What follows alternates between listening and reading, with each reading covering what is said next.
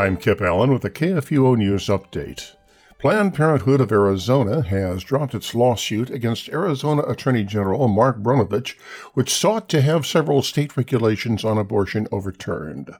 The suit challenged laws which mandated only physicians commit abortions, banned abortion pills dispensed via telemedicine, and required women to have an ultrasound at least 24 hours prior to an abortion.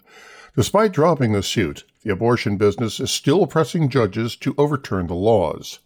In addition, the organization announced on October the 24th the resignation of Brian Howard, the CEO of Planned Parenthood of Arizona.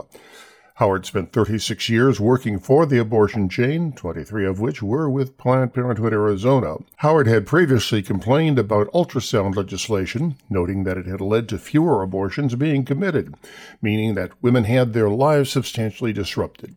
He also falsely claimed to provide prenatal care and opposed legislation banning discriminatory abortions committed on the basis of the race or sex of the child. Black pro-life leaders are telling the Planned Parenthood abortion chain to get out of their neighborhoods and stop targeting black women and unborn babies. The National Black Pro-Life Coalition recently filed a complaint with the U.S. Department of Health and Human Services, accusing the abortion chain of decades of racial discrimination, One News reports.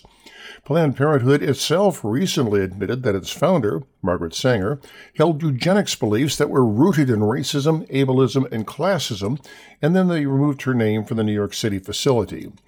Hundreds of Planned Parenthood employees have also accused its leaders of racism earlier this year.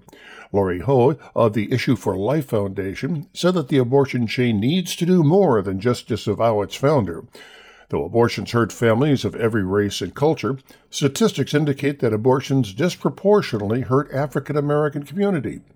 Census data indicates that African Americans make up about 13% of the U.S. population, but they have nearly 40% of all abortions.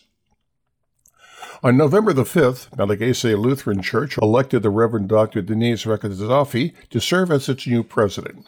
The vote came during the church's 23rd Synodical Conference that was held from November the 4th through the 8th, which was gathered under the theme, "And Increase the Harvest of Your Righteousness." Nevada voters have overturned a ban on same-sex marriage, making it the first state to recognize gay couples' right to marry in its state constitution.